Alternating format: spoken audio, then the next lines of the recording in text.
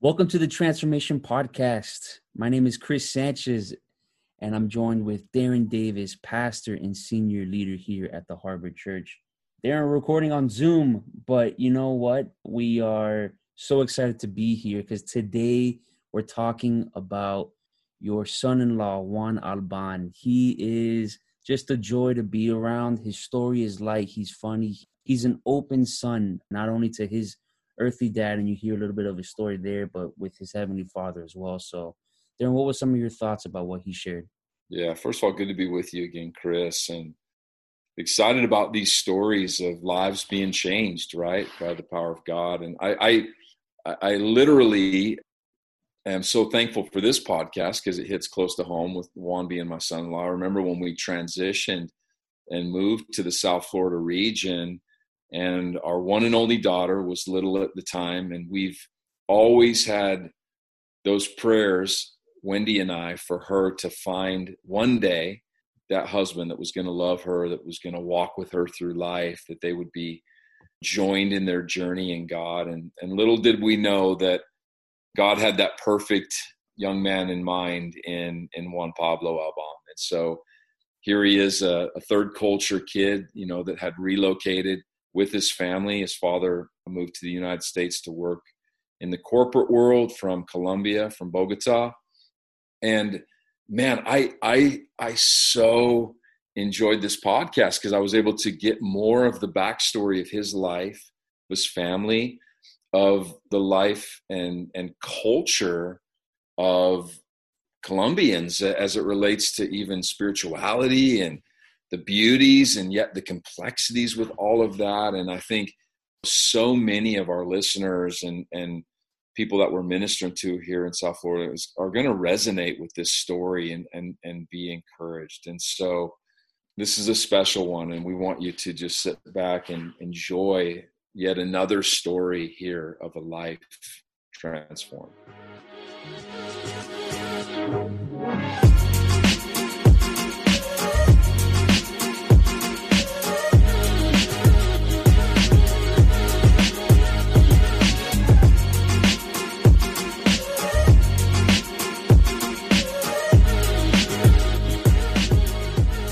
Juan. Yep. Dude, I'm so happy you're here. Dude, I'm glad to be here.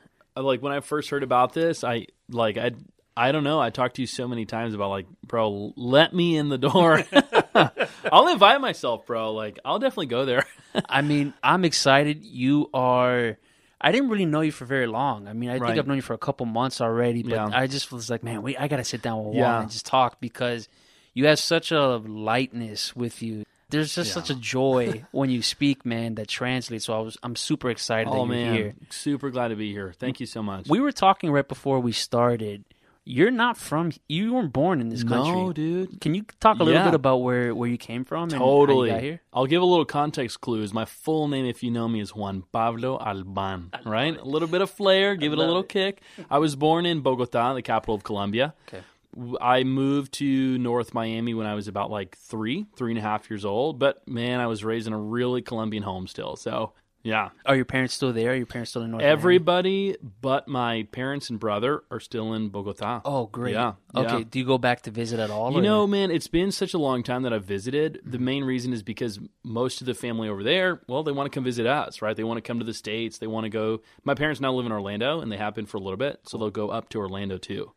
Were you involved with the church at a young age? I mean, because I don't think I ever shared this. My grandma's brother, right? So my great uncle, I guess, he was the head leader of a Catholic church in Hialeah, right? So my family on my dad's side was very Catholic. So I went to church at a young age, always involved around it. Where is that the same way? Because Hispanic families and church are very tied. Yeah. Man, let's go straight there. Let's talk about the spiritual atmosphere of my family. Thankfully, I was always raised in a home that believed in the Father, right? Believed in the Holy Spirit, Jesus. They were believing Catholics. Now, what I do want to say is for the most part, when I was growing up, obviously for the listeners that know, culturally, Catholicism is very cultural, right? It's something that's part of your culture. It's not necessarily like It's more nominal than anything, and that definitely is no way mean to be disrespectful for everybody, but it is a cultural thing. So culturally, I was brought up Catholic, really until about, let's say, the second grade or so. So we're in the States, we've been here for a little bit, and something happens in 2001, right? And I'm talking about 9/11. Now, the reason I bring that up is because, believe it or not, 9/11 changed the course for my entire family. Really? You want to go there real quick? Let's go. So both of my parents love the Lord. Both of my parents are still together, thank God, and they love each other, amazing parents. There was a little bit of a moment of tension between my mom and my dad, and the biggest tension was Christianity versus Catholicism. So 9/11 happens. What does my mom do? She picks up a book from like a Lifeway store, right? Because she said the world is ending. She had never seen anything like 9/11 before. So she said, man, this world is coming to an end. I need to read more about, she was looking for something like a Christian book. So what does she do, man? She picks up a book. It's a commentary on the book of Revelations, wow. Dude. Right I'm not making this up, bro. Like, for real, I'm shooting you totally straight. And she will literally say it in her own words, she was scared into the faith. She was scared from Catholicism into Christianity. Now, I say that, it's like joking around. Obviously, the Holy Spirit encountered her by reading this crazy book on the book of Revelations. Well, here's the other part of culturally being Spanish is that there's a lot of machismo, right? And for those of you that don't know, like, what I mean by that is, like, the man is the head of the household. Right. And, final word, final say. word, dude. Like, signed, sealed, delivered, what Dad said. And there was a little bit of a tension between my parents because my mom would bring that up to my dad. But get this, bro. Like this is where things started to shift for my family, and it was all behind the scenes. Like, nothing in the flesh happened. This is totally God working. And what I love the most is that he worked through all the women in the family, and I love it. So what happens? My mom gets a little like timid, doesn't necessarily share with my dad right away that she's having this experience with Holy Spirit, and she'd even say, I'm having an experience with the Holy Spirit. What does she do? She has 5 siblings, 4 of them are sisters, so she reached out to 2 of her sisters. I am not making this up, bro. Her sisters had a very similar encounter and did not want to share with their husbands. They all picked up the same book? No, oh, dude, I wish. That would be insane, right? No, not quite that same experience, but they had an encounter with the Holy Spirit, dude, like, all on their own on different continents. They're having experiences with the Holy Spirit. Now, what's going on with them, though, is that they're not necessarily telling their husbands, right? Because as we just talked about, culturally, it can be a little bit of a divide. Now, here's where things get wild. My mom has the courage to tell her mother, my grandmother. That's when her mom, so my grandmother, pulled in together my mom, her 2 siblings, and her, and they all had one discussion about the Holy Spirit. So what do they start doing, man? They start having, like, call it a secret prayer meeting. And so we have these 4 women in my mom's side of the family who are getting wrecked by the Lord, all kind of in secret, and praying for all the men in the family. How wild is that? Wow. So one of the things that they're praying for is actually my brother and I, because we started to go from that moment. One of the things that changed in 2002 is we started to go to a Christian school. It wasn't until about 5th or 4th grade, somewhere in there, that I started to notice, hey, there's some differences between what I'm learning in school and then at the time we were going to Mass. So that's when I started to realize, like, man, there's some differences here, and I started to really think for myself. Later on, let's just bring it up to high school. You want to kind of jump that far up? So this was the moment where, again, I'd never heard that story of my mom, 9/11, until this moment. So all those years, your mom is secretly having these prayers and having this dialogue with the Lord and praying onto you, and you had no idea. No idea, bro. I didn't find out about this until years later in the 10th grade. I have an encounter with the Lord where that's where the Lord dropped the call into ministry. At the time, I was really hungry to go into youth ministry, urban ministries, but let's bring up another topic. And again, I always say this with the prefix of my father is such a good dad, so loving, so supportive, but another thing culturally is that, you got to go work and make good money. I come from a line of businessmen, lawyers, dentists, doctors, this and that. My dad was a VP at MasterCard for this long. I mean, serious. Like, my brother has like 3 masters. You know what I mean? It's just all these things. And here I am, like, boop, this little thing on the tree that says, like, I want to be maybe a teacher and live under a bridge. And I'm totally cool with that. So one of the things that was tough is for me to bring that up to my dad, right? Just to say, like, Dad, okay, yeah, I'm not going to maybe go into business school like we thought. I'm going to actually go to a ministry school and study Bible. Oh, man, that was a tough day. What was that conversation like? That conversation looked like me going to Mom first, right? I wish I could tell you I just suited up, put my hat on, and talked to Dad, but it looked like a slight right turn straight to Mom. So I talked to Mom, and I actually think that was God's total plan, because that's when my mom dropped that story. And she said, you don't understand the moment. And that's a key word in my life, is the moment that you're about to step in. I have been preparing this for you as a mother for 10 years. And that's when she said, me, your grandma, your 2 aunts, we gathered together. We would pray for you and your brother. We'd pray for the men in the family. Now, the moment that I told my father, and this well, before we even go there, what did you experience? I mean, your mom tells you this bombshell for years you didn't know, and it comes out of nowhere, this truth. What were you feeling? The very first word that comes to mind is I understood the first picture of sonship. It was the first time that I acknowledged I truly am stepping into grounds that someone else toiled. I had never experienced that. I had never experienced walking into an environment and being aware of it spiritually that someone else laid the foundation for. Wow. From that moment, it wasn't even just like a confidence or anything. It was authority.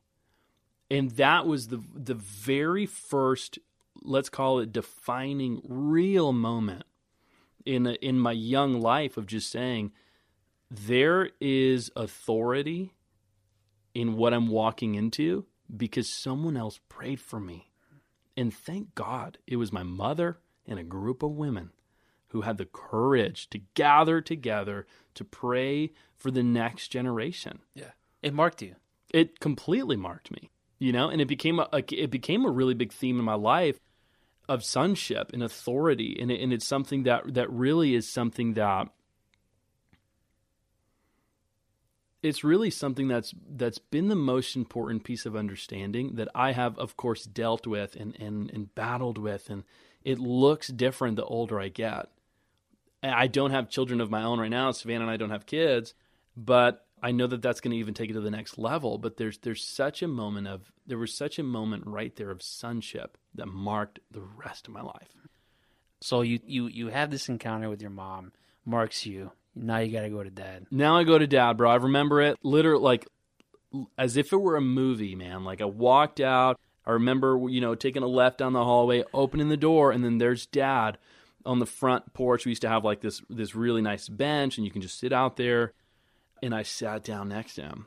And this is the craziest part of the story, man. I get the courage to say, Dad, listen, I don't think I'm going to make a lot of money, dude.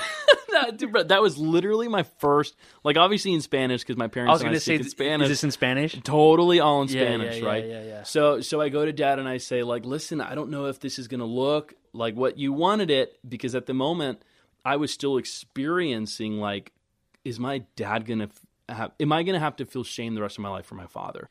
I had the authority from my mother, right? But now I just had to transition that. It was like the first, my mom like put this in my backpack and now it's like, go use it, boom, immediately. And I'm going to say this, it is especially with young men in Hispanic families, it is a real pressure for that relationship between the father and the son. Yeah. It's a very interesting dynamic because the father, like you said, is machismo. I'm the final say, and there are, I guess, insecurities about reaching that level of what you think your dad wants you to be. Yeah, absolutely, man. It's very much so like the pride of your father, right? So I go and I sit down next to my dad. I tell him, and he says this, and what I told him is I want to go into ministry. I showed him even like a picture of Moody Bible Institute, where I wanted to start to enroll. I was going into junior year and whatnot. And what he said, I'll never, ever forget. He looked at me and said, I can never imagine you doing anything different. it froze me to look at my father after getting the courage and authority, knowing that my mother has been praying for me for decades. I walk into that authority and I'm meted with more sonship. Now, I understand that moment completely freed me of shame and completely freed me of incorrect expectations, and it solidified the call from God on my life to go into ministry and to learn under Him. When I heard my father say, I can never imagine you doing anything different. Done. Did you cry? Oh, I lost it, bro. Listen, you got to know, another thing with Spanish people, we are quick to cry, bro. So absolutely, man. I remember like looking at him and just saying like, you know, I feel so free. Like I thought that you would be mad. And all those, you know, natural human emotions came to mind. I thought you would be mad. I thought you'd be upset. I thought you'd never talk to me. And he said, I just want you to excel in this. Like, I want you to treat this with excellence. Which all of that moment, man, like solidified, you know, doing ministry is not a cop-out from going off to whatever, you know, be a doctor, lawyer, dentist. Like, there is an excellence to ministry. And he just wanted me to show him, like, hey, go with authority and do it with excellence. Yeah. I mean, you're leaving with confirmation, and your identity has been spoken out to you that this is who you are and this is who we believe you to be. Yeah, man. So you take that and then you go right to Moody College. I mean, what happens next? So after that, you know, the next year you're doing the whole college visit situation, and actually Dad came with me to Chicago to tour the campus. We did some classes, you know. So a little backstory on my dad is that he starts to get really soft with the Lord.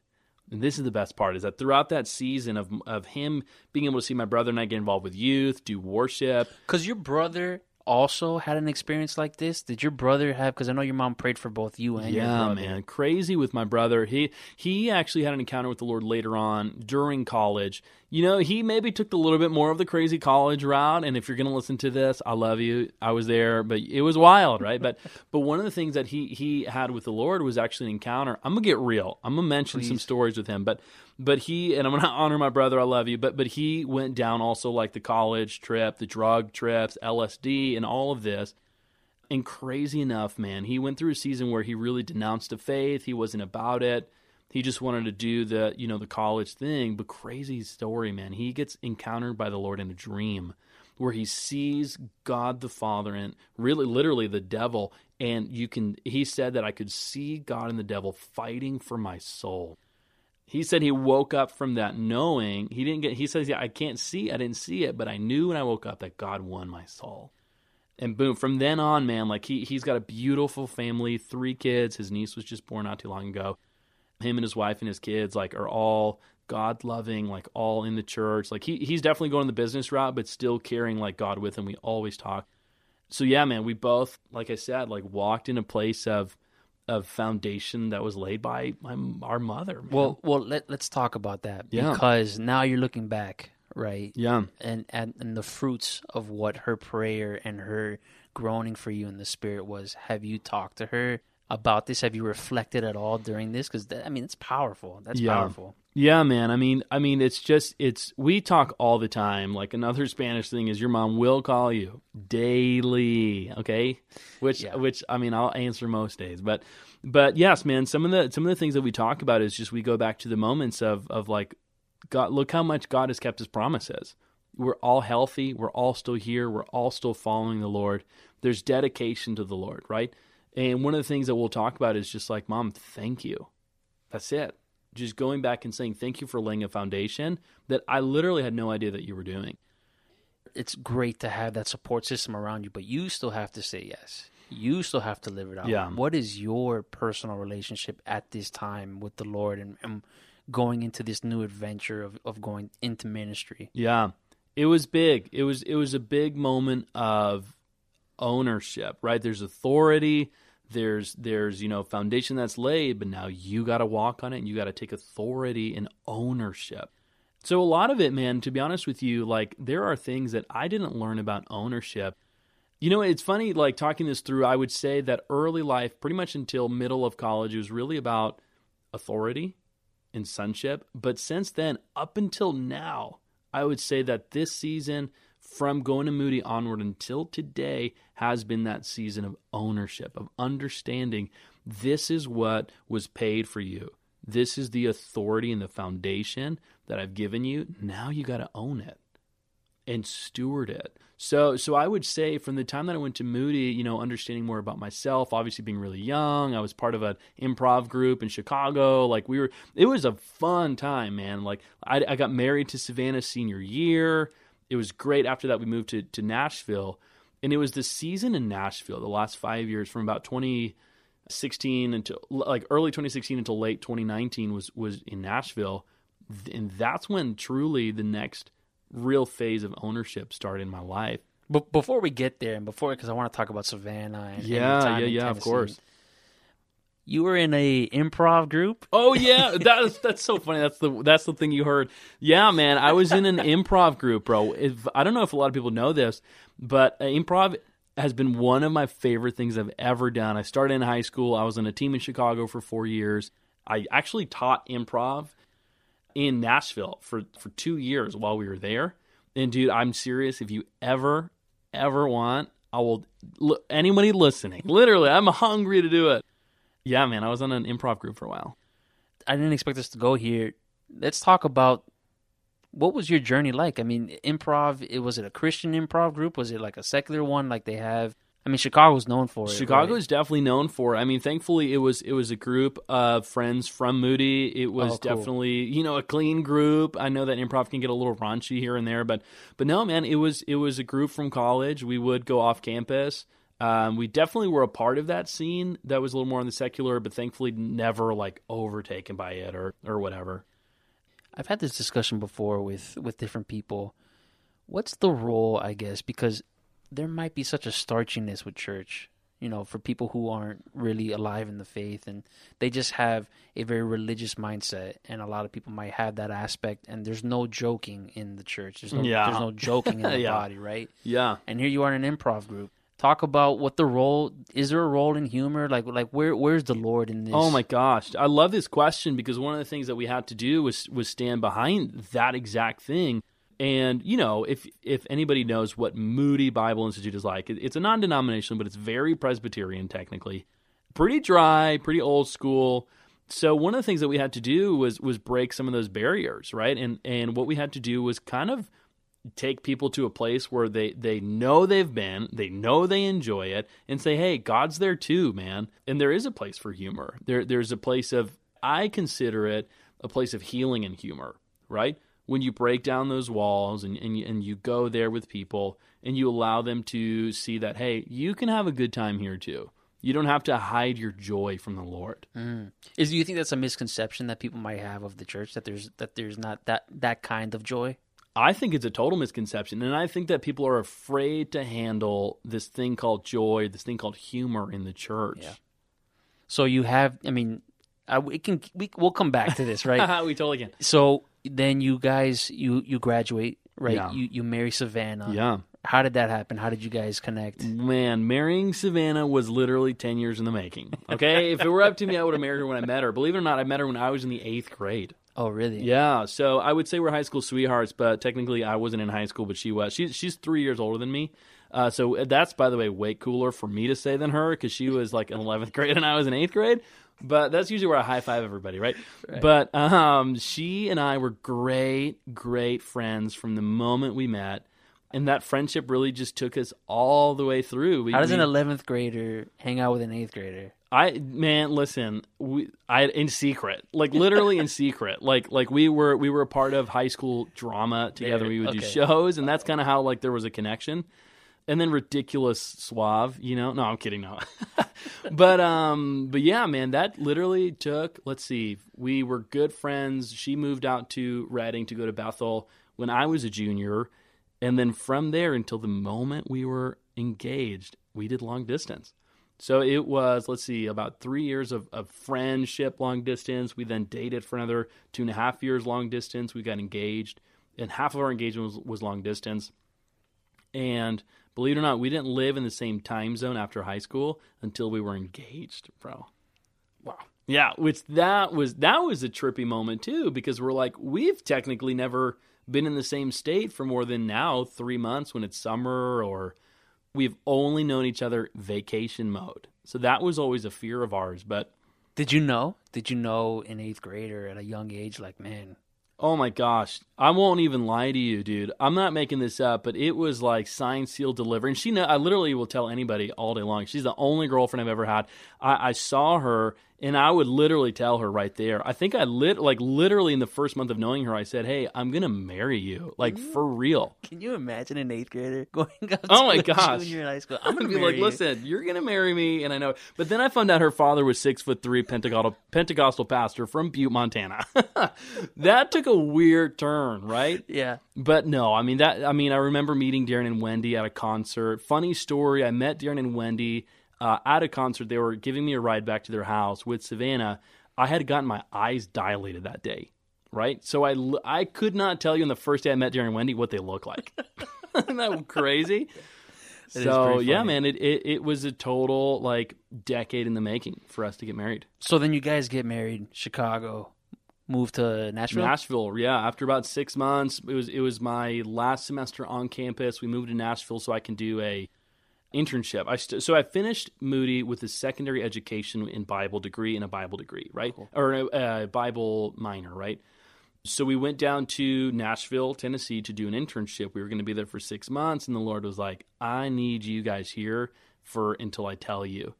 And that's the moment where we started to see that God's putting us in a place of ownership. And that's really the place where we felt the Lord say, hey, I don't necessarily want you guys to move back home because I want you guys to make your own normal.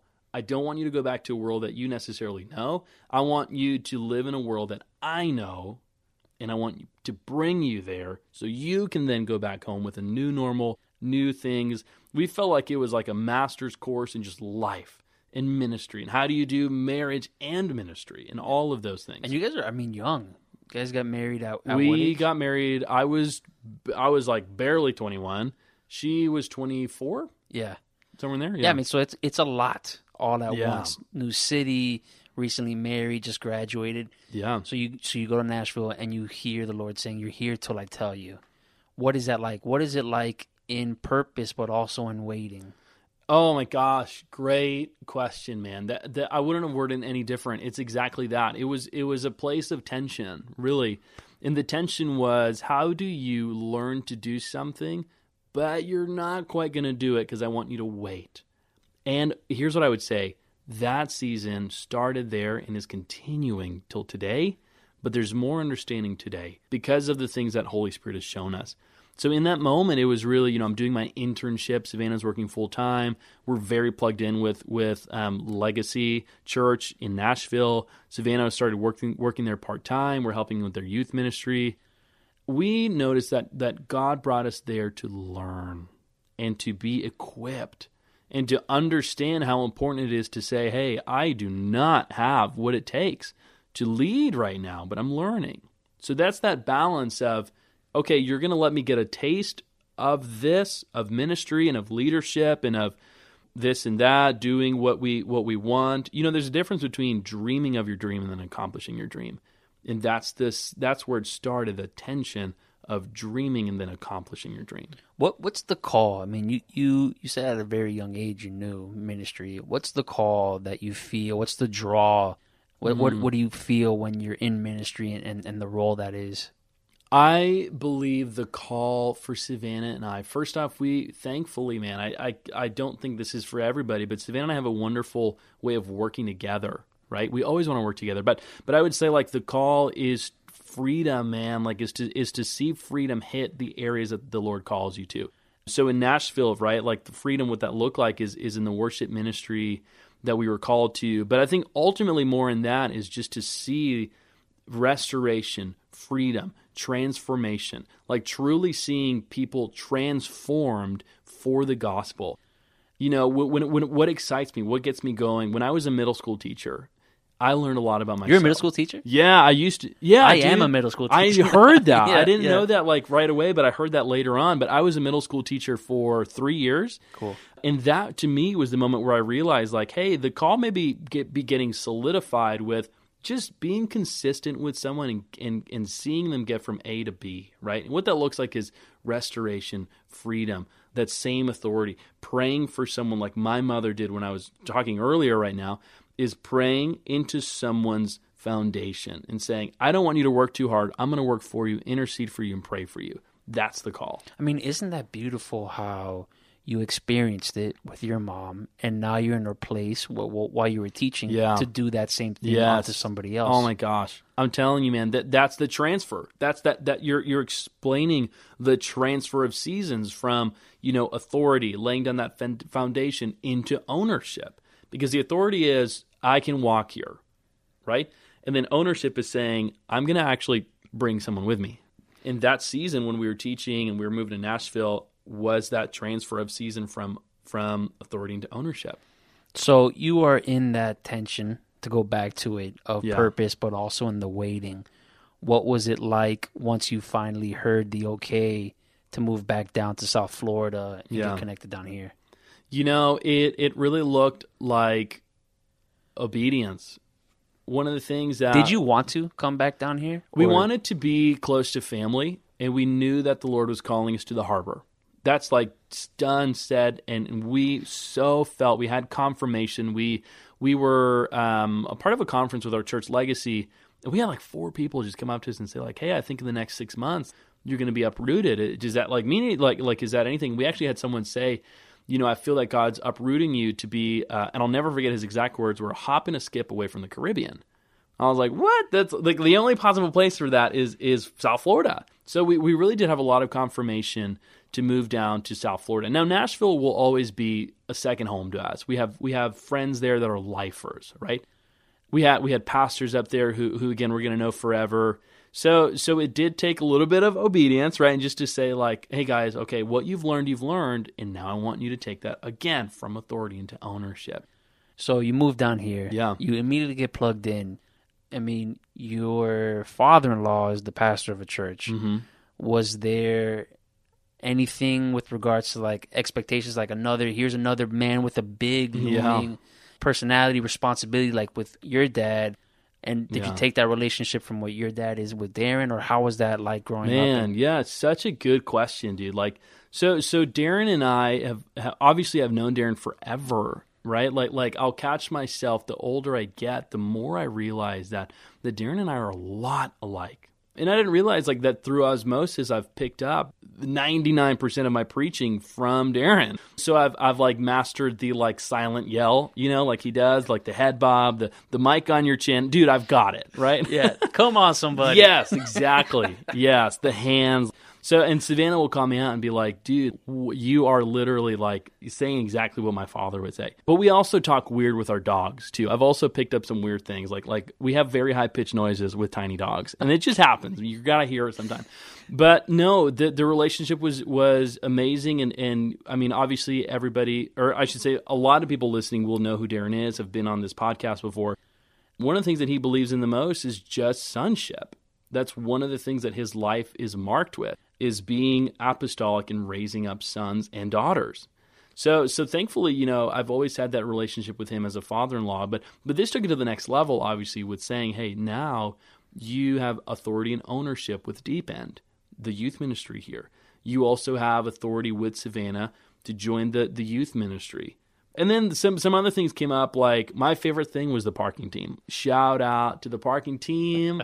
Not many people are passionate about parking, but bring it on. So it was a very good relationship, for sure. I mean, you wear a lot of hats in here because you're playing bass, you're involved in a bunch of other ministries.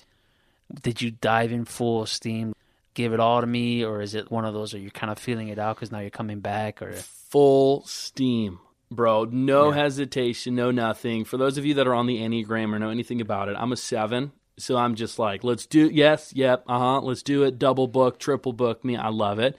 And that was a big learning curve. One of the things that I had to learn is like, hey, focus, pal. Is that Savannah? Oh my gosh, all day long. Like seriously, the Lord gave me the greatest wife on earth, the greatest and perfect companion, leveler. She's a dreamer 100%, but she's definitely the one to say like, hey, finish your promise. Go through with what you said. So absolutely. I can talk to you, dude, for another hour. We got a couple more things before we get out of here. Yeah. If you can, express, because, I mean, this is the Transformation Podcast, right? Can you express in deeper detail on one of the bigger moments that you felt? I know it was sonship identity, ownership. Yeah. Can you go deeper into that transformation where it really clicked and you really felt Jesus in on giving that to you? You know, that immediately kind of softens my heart, because that, I would say, is the season that I'm in right now. You know, what I would say is the biggest transformation I've ever had is in the last 6 months. Now let's bring up the last 6 months, because I know that we're gonna, you know, who knows when whoever's listening to this is listening to this, but Corona has hit. You know, everything that is normal is out the door. Deep End isn't meeting in person. Worship isn't meeting in person. Like, I'm preaching to a camera, right? Things that I never, ever imagined. And in that moment, I had to battle with the Lord. And I had to say, God, this doesn't look like what you've given me before. All the things that I just talked about, authority. Well, now it's a new place. I feel like I don't have authority in this new place. Okay, what about ownership? I don't feel like I own anything in this season. Everything is different. Everything that I try to do has been shot down, or global pandemic hits. We try to open church and a hurricane hits. Now let's talk about sonship. There is a transformation when you realize that sonship is when you invite God into those moments when you don't have anything that you had before. That's the moment of transformation that I would say, believe it or not, like even talking about the moment with my father and my mother and the beautiful conversations about the Lord I've had with my brother to restore our relationship and his relationship with the Lord. Getting married to Savannah and becoming, you know, someone that can be a good husband. All of those things are amazing transformations, but there's absolutely no transformation I've had bigger than this past, I would say even 4 months of sitting with the Lord and saying, why did you take away my place? The chair I was sitting on before is completely gone. We're not meeting as a church. We're not meeting as a youth group. Everything that I knew I was going to do is completely gone. And that's the moment I realized God said, I want you to have sonship in me, not the church. I want you to have sonship in me, not the church. I want you to love the caller, not just the call. Boom. Sonship, transformation. And I'm telling you, to be totally vulnerable, it's a lesson that literally even last night, I'm weeping, bro, before the Lord and saying, I need you to come into this season so I can know I am your son, even here. Transformation. People are listening to this. I mean, and I'm getting emotional. Like, you can tell it's right now, like live action, right? Yeah. For someone who might be going through that, and someone who might not even, that they don't have words or language to what they're feeling, but this is resonating with them. What would you say to them? What would you say on what to do and how to get there? There's 3 worship songs that come to mind that are lyrics. The first one is simply the words, you are welcome here. You are welcome here. You're welcome in this place. We have to know, well, let me actually go into the second worship song that just says, you know, gosh, I forget the exact, I can't believe I'm going to kill this now, but like, light up every shadow, right? That's what it is. There's no shadow you won't light up. There was a moment, man, in the past 6 months that I realized that what that means, there's no shadow that you don't want. There's nothing in my life that's too bad or too far away, too abandoned for me to say, God, come into this place. You are welcome here. To those who are struggling or those that feel pain in those seasons, I would say the first step into sonship, authority, and ownership is invite Holy Spirit into that and say, I want you to light this shadow up. I want you to come into this place because you are welcome. Now I do want to share, God is omnipresent. He's always there. But there is a breakthrough moment when you go, that's your authority, right? Your authority is God is always with you, but your ownership is when you say you're welcome here. And that, I promise you, I guarantee will begin the road of transformation, man. I am so happy we did this. So glad, man. So good. We're going to do this again. I would love it. Name it and claim it. Great. Really happy that you did this one. And, I know people are going to be blessed from what you said. Awesome, man. Thank you. You got it.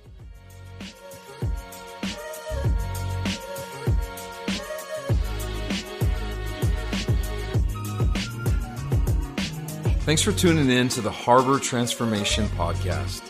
I hope that you were enriched, inspired, and blessed by what you heard. Please subscribe on the podcast app and be sure to follow us on Instagram, YouTube, Facebook, and Twitter. You can also download our Harbor Church mobile app. Thanks for listening, and we'll see you next time.